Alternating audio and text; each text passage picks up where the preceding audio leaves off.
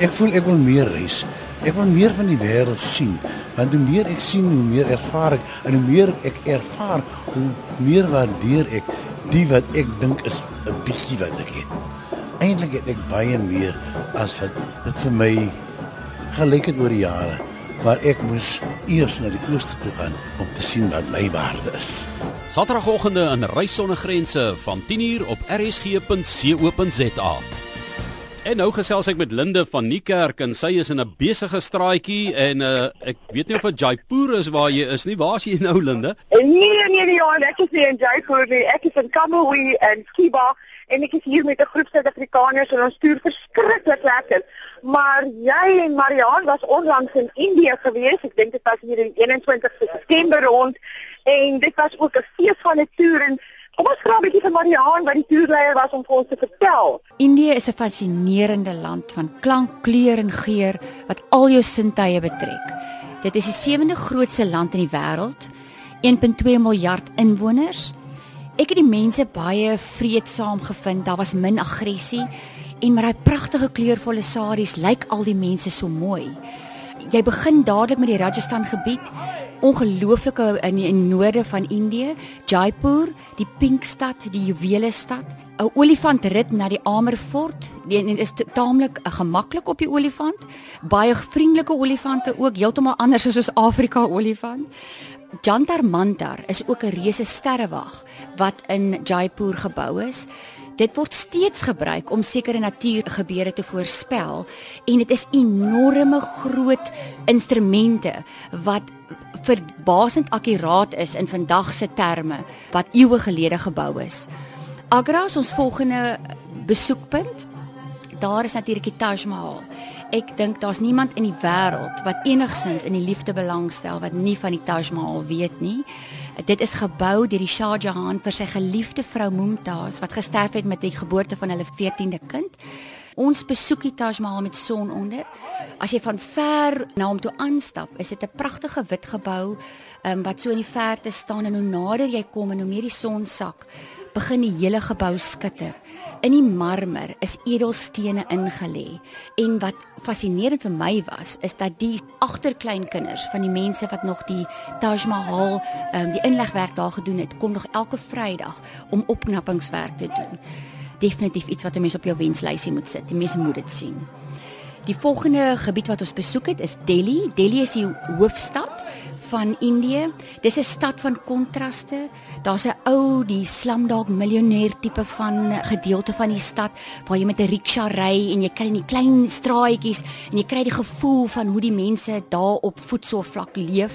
Dan kry jy ook die pragtige nuwe deel met ongelooflike moderne geboue en wat eintlik 'n geweldige groot besigheidsstad is. 'n Onverwagse stad. Daar's ook die Qutb Minar. Dis die hoogste minaret in die wêreld wat vrystaande is. Die moslems het dit gebring na Indië. Dan besoek ons daar ook Mahatma Gandhi se gedenksteen. Hy word beskou as die vader van die nasie en is 'n baie geliefde persoon in Indië. Ons sluit daai aand af met 'n besoek aan die Kingdom of Dreams. Dit is Indië se Broadway. Bollywood musiekblyspel in die grootste sin van die woord. Dis 'n opwindende aand, vol kleur en klank en geluide. Dit was werklik 'n heeltemal 'n nuwe ervaring. Voor ons oor die volgende bonus van ons reis in Nepal praat, wil ek eers graag hê Johan en Sandra Oosthuizen van Struisbaai moet oor hulle ervaring van die toer praat. Johan en Sandra Oosthuizen is van vroeër Johannesburg, maar deesdae lyk hulle baie rustig. Hulle is in Struisbaai waar hulle sake bedryf en hulle het ook saam met my getoer in Indië en Nepal. En Johan, jy's 'n ou wat nou al 'n bietjie deur die wêreld gereis het, né? Man Johan, ons het die voorreg gehad dat dit nou ons 4de toer is saam met Segal toere. Ons het nou al Israel en daai plekke besoek en ook Paulus se sendingreise gevolg deur Turkye en Griekeland en geëindig by Malta. Maar hierdie keer het ons besluit om iets heeltemal anders te doen. Ek wil nie sê ons genoeg van die Christendom gehad nie, maar nou wil ons iets van die ander gelowe ook hoor. En dit het 'n mens baie duidelik gesien. Dis ou tradisies wat hier geld. Was jy verras oor waar dit vandaan kom en hoe die mense leef in Indië en in Nepal? 'n Groot verrassing om te sien hoe die mense hier leef. Iets wat 'n mens kan noem wat ek my dadelik opgeval het, en dit was die gids toe ons in die bus geklim het. Die eerste ding wat sy vir ons gesê het is in party dele van die wêreld ry hulle aan die linkerkant, ander lande ry hulle aan die regterkant, maar in Indië is dit opsioneel. Nou ons het dit regtig ervaar. Ons was aan die regte en die linkerkant en in die middel van die pad die meeste van die tyd.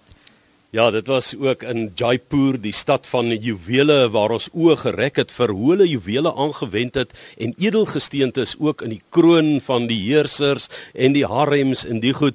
En Sandra, ek het gesien jy het met 'n fyn oog gekyk na die juwele. Is dit werklik so dat 'n mens dit die stad van juwele kan noem? Baie beslis.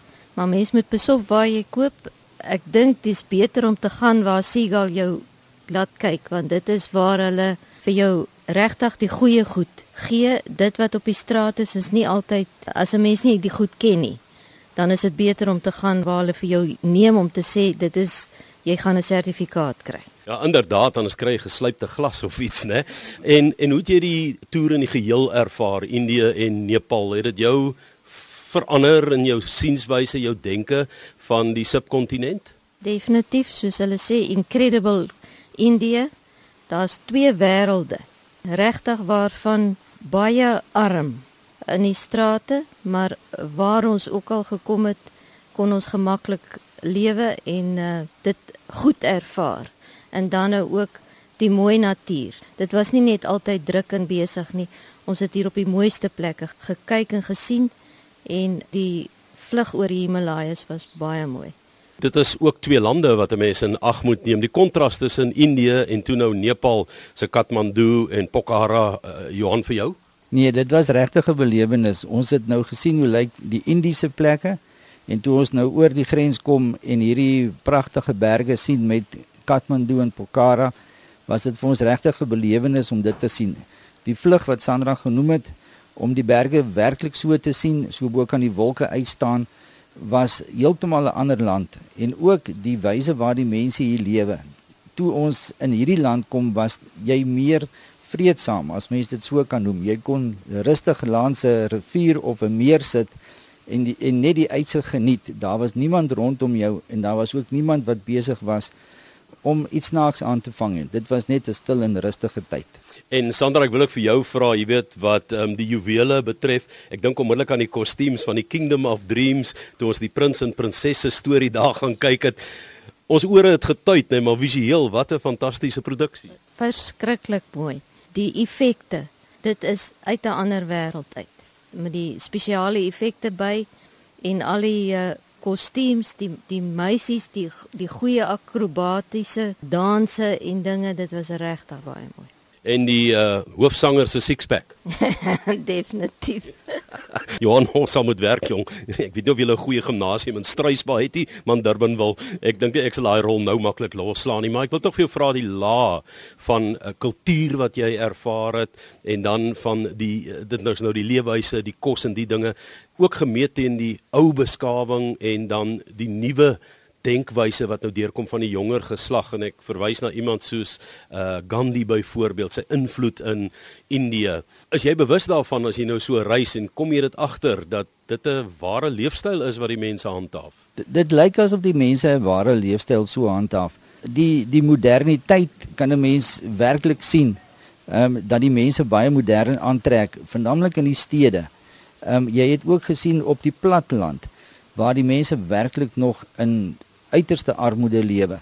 En ek dink dit het ons ook laat oopgaan dat hoe mense werklik kan lewe, maar dat elkeen, al is dit ook nou 4 uur in die oggend waar jy op pad is om bo op 'n berg te gaan kyk hoe die son opkom, is daar al reeds winkels oop. En tot 10 uur in die nag is daar nog steeds mense wat iets bedryf. Met ander woorde, dit is nie 'n geval wat hulle terugsit en wag dat daar iets gebeur nie. Dit het my nogal getref dat hulle is gedurig besig. Jy sien almal stoot 'n fiets met eislike goeders op of vuur op 'n bromponie. Dit het my nogal beïndruk. En dan net so ten slotte, Johan en Sandra, hulle is nou van Struisbaai, die Oosthuizen egpaar. Lekker ook om as 'n egpaar hierdie toer te doen? Dis baie lekker om as 'n egpaar te kom. Ek dink net, dit is goed ook dat ek altyd by is as Sandra in 'n stad soos Jaipur land, wat die stad van juwele genoem word, dat ek net so nou en dan die skroef kan aandraai en die bank kan bel. Ek hoor jou. Sandra, maar dis nie net die juwele nie, daar is ook tekstiele wat aangrypend is. Ek het gesien die vroue betas die goed en voel daaraan en so. Ek wil nooit te veel aan die koberse gevat het nie, maar is dit werklik spesiaal geweest vir jou ook? Is pragtig, daai pashmina komberse, so sag, ek het nog nooit dit gevoel nie, en die matte, dit is absoluut pragtig. 'n Mens het regtig hier 'n inkopieparadys. As jy dink aan Tamil en Kashmir en so, dan kom daai goed na vore, né? Dis waar. Nee, dis baie mooi. Ja, dit was nou die Oosthuisens. Ons het lekker saam met hulle getoer. Hulle het veral die edelstene van Indië baie geniet. Ons vlug van Delhi na Kathmandu in Nepal is die volgende op die lys. Die natuurskoon in Nepal is asemrowend en 'n mens kan die voorreg hê om verby Everest en die ander pragtige pieke van die Himalajas te vlieg. En ek dink die naaste wat enige van ons ooit aan Everest sal kom, deur net verby om te vlieg, en jy's eintlik stil geskrik as jy sien hoe mooi dit is. In teenstelling met die Hindu tempels van Indië, is daar meer boeddhistiese stupas wat hulle allerheiligste van hulle godsdiens is. Die bouwerk daarvan en ook die hele kultuur daar rondom was vir ons baie interessant. Ons vlieg dan nou van Kathmandu af Pokhara toe, net 'n halfuur se vlug wat pad langs oor die berge meer as 8 uur sou duur.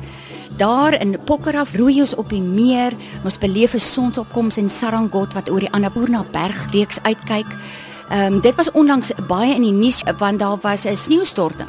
Maar ek wil die Suid-Afrikaners net geruststel, ons is glad nie naby daar waar die sneeustorting is nie, ons is op die veilige gebaande weë. Van Pokhara vlieg ons weer terug Indië toe op ons laaste dag, ons eindig in Mumbai. Dis die stad wat nooit slaap, dis die besigheidsentrum van Indië. Pragtige bouwerk wat daar is die hek van Indië. Wat ek vir die mense moet sê oor Indië, jy kan jou gedaan koop in Indië, want daar is matte, daar is materiale, daar's juwele, daar's marmer inlegwerk, jy kan tafeltjies koop en hulle verskeep alles vir jou as jy dit graag sou wil hê. Maar jy kan ook net kyk met jou oë. Jy hoef niks anders te doen as om alles in te drink wat Indië vir jou bied nie. Jy eet ook heerlik. Die hotelle waar ons bly het 'n groot verskeidenheid van kosse. So as jy bang is vir die brandkosse, daar's ander kos ook om te eet. En ons het gevind dat ons mense was ook baie gesond op die toer. Mense drink maar gebottelde water. Wenke wat ek graag van mense wil gee wat reis, wees altyd voorbereid as jy gaan. Ken die land waarna jy gaan, as jy weet dit is water kan 'n probleem wees, drink net jou gebottelde water, borsel selfs jou tande met gebottelde water, moenie die ys eet nie want dit is nie, of drink in jou drankies nie want dit kan van hulle water wees. Pak vir jou medisyne in, gaan na jou dokter toe, die goed wat jy normaalweg oorkom as jy geneig is om sinus of bronchitis te kry, pak vir jou antibiotika in, pak vir jou goeters in vir as jy mense verkoue kry. En dan ook pleisters as jy dalk val, want dit is 'n moontlikheid. Jy stap baie, maak seker dat jy is voorberei. Pak vir jou goed in vir as jy sou maagongesteldheid kry. Ek glo altyd, hoe meer voorberei jy is, hoe minder goed gebeur met jou. Ek dink julle het die praatjie van Johan Rademan ongelooflik interessant gevind en ook haar mediese raad baie handig gevind.